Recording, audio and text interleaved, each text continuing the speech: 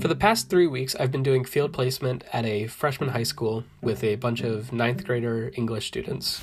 It was really early into this experience, and I was still trying to get to know the kids in my class. There honestly wasn't much time to get to know them on a personal level, and they were doing a lot of work anyway, so there wasn't a lot of time.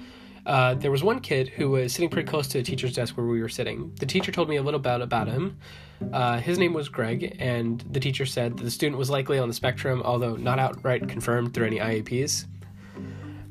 Both classes had an assignment where they were to read a book of their choice and to do some vocabulary assignments with it each week, and that's not really much. There was no book talks, there was no projects or anything really. I believe in the power of book talks in general, and I think they're great at getting kids out of their comfort zones and forces them to really engage with their readings. This is why I was so disappointed to not see the teacher or students having such activities associated with their books. Regardless, I chose to talk to Greg about his book, and I think it was the first time anyone had done this kind of sort of activity with him or any of his students in the course since the year began. He talked with me about it for about probably no more than 5 minutes, if even that, and he did most of the talking. I just kind of prodded him with more questions every now and then. He told me what the book was about. He made connections with other TV shows and movies he liked. We actually found out we had a lot of similar interests in TV shows and whatnot. He made connections with those on his own, though. I didn't bring those up. I was able to recommend another book to him, Snow Crash, based on what he had told me. They were pretty similar based on his description. It was really nothing at the time. It was just kind of a quick little conversation. I was like, "Hey, Greg, what are you reading there?" And he just told me all of that on his own. And so the day went on and I thought nothing of it. As a result of that discussion, though, I think he felt more comfortable talking with me, and maybe it was because we had the common interests, or maybe it was because of the book talk in general. But as the weeks went on, he was excited to tell me things. He would come into school and he'd be like, "Oh, check out this thing on my keychain," because it was something we had talked about. We knew we had shared interests on. He was showing me his work. He was like, "Hey, what do you think about this? Do you think this is good? What do you think?" And he was asking my opinions, and he was trying to show me just how far he's come. And he was real present in the classes, just in class in general, especially the lesson I taught in particular. By the end of my 3-week period, he even came up to me at the end of the day, or at least at the end of the class period, and told me that he was happy to have met me and that he was happy to have me in the classroom. And I tried not to make a big deal about it at the time, but it really meant a lot to me, because I didn't think I had that kind of impact on any of the students, really. I honestly thought I was doing kind of a bad job.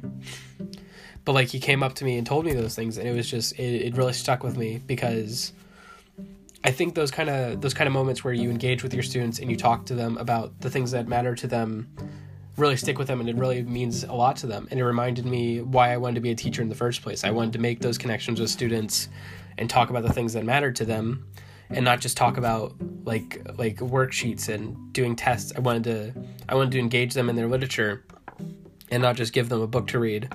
And it's because of that moment that I think this teaching job is what I want to do. It really set in stone that this is where I want to be, and this is the job I want to do, because I can clearly make that kind of impact now. So that was my indelible moment for field.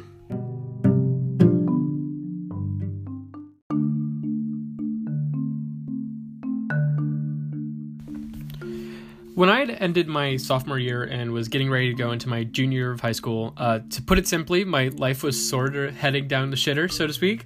My grades were barely passing, just enough to get me through the year. I think I actually failed every test in my biology course, so that was a hit to my self-confidence. My first serious girlfriend had just broken up with me. I almost got into a couple fistfights that year, and I felt very excluded in most of my friend groups. And with summer right around the corner, I was more alone than ever before. Unfortunately, just because I was really unhappy with myself doesn't mean my school was going to cut me any slack on schoolwork. And for my honors English course, we had to read Catcher in the Rye over the summer. For those not in the know, Catcher in the Rye stars Holden Caulfield, a whiny high school student with no friends who just got kicked out of school for bad grades, and goes on a journey of sort of self-discovery, and just all in all has a terrible 2 or so nights. So over that summer, I was reading it, and I hated it. I just completely hated it. It was miserable. And then I started looking deeper into it and asked myself why I was having such a bad time. I was sitting in my bed reading this book one day, and it was like the middle of the summer, and I think just the miserable jaunt of reading it just caused me to have some sort of an epiphany. So I looked at the character, and I said, okay, so he's a high school kid, failing out of school, has a bad history in his love life, all his friends seem to ignore him and kind of hate him, and he just doesn't know what to do with his life.